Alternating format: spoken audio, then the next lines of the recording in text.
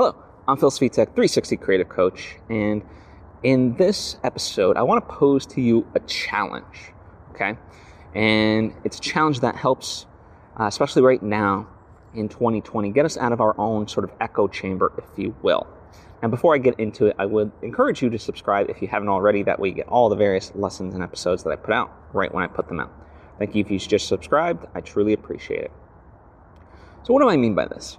Well, let me just say what I would like you to do, right? And that's to create what I'm just going to term, it's not the proper term, but an admiration post for someone.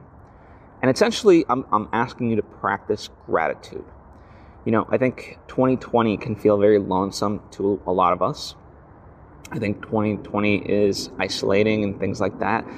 There's a lot of negativity online, in Twitter, and so forth. And so what I would encourage you to do is to reach out to someone in your life and essentially write things that you appreciate about them. Because it forces you to get out of your own head, right? Get out of your own echo chamber, as I said. And it forces you to think about the good qualities of somebody else. I think when we start to focus on the good in life,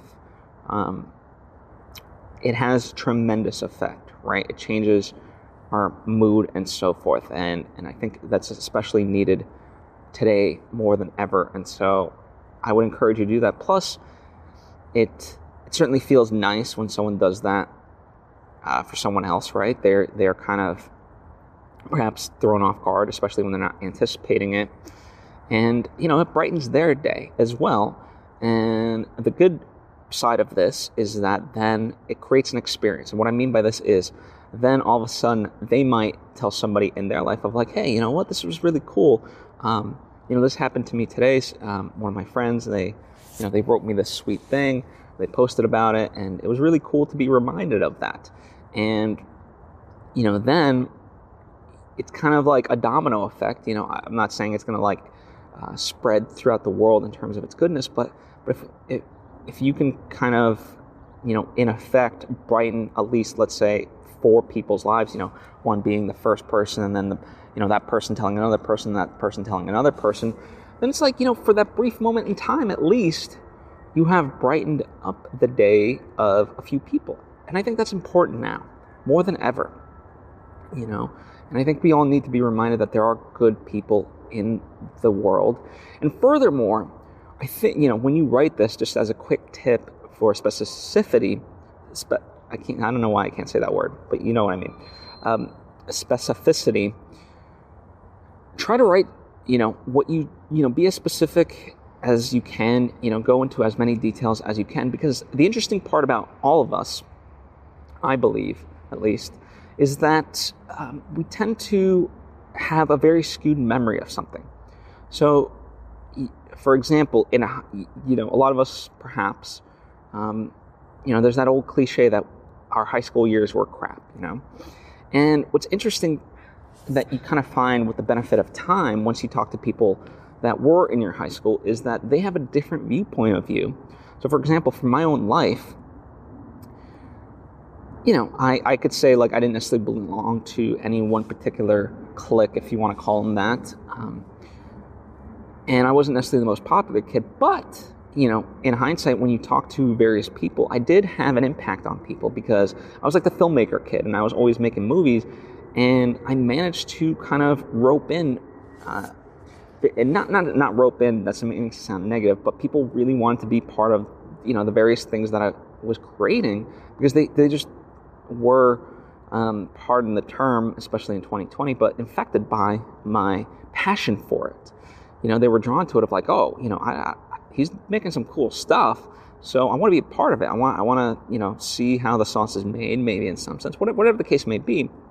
And so the point of the story is that, we tend to focus on sort of a one-track version of our past, right? Generally negative, I would say. I think I think to a degree we can all agree on that. Not always, but the majority of stuff, I think. I don't know. At least for me, that's how it was. And And by doing an admiration post in this way, you can help offer an alternative perspective to that, because again, both things can be true. A person might have not had the most friends necessarily, let's say, or whatever, but at the same time, there were good moments as well. And so it kind of helps balance the full truth, if you want to kind of term it in that way. And so there's just a lot of benefit to an admiration post that I would encourage you to really explore and see some meaning in, and it'll help you gain more gratitude and just kind of take your thoughts away from your own problems, at least momentarily, and help brighten someone's day. And I think it's really powerful in today's day and age. So I challenge you to do that for someone that means a lot in your life. Post it on social media. If you don't want to post it on social media, then instead write a personal email or note, whatever the case may be.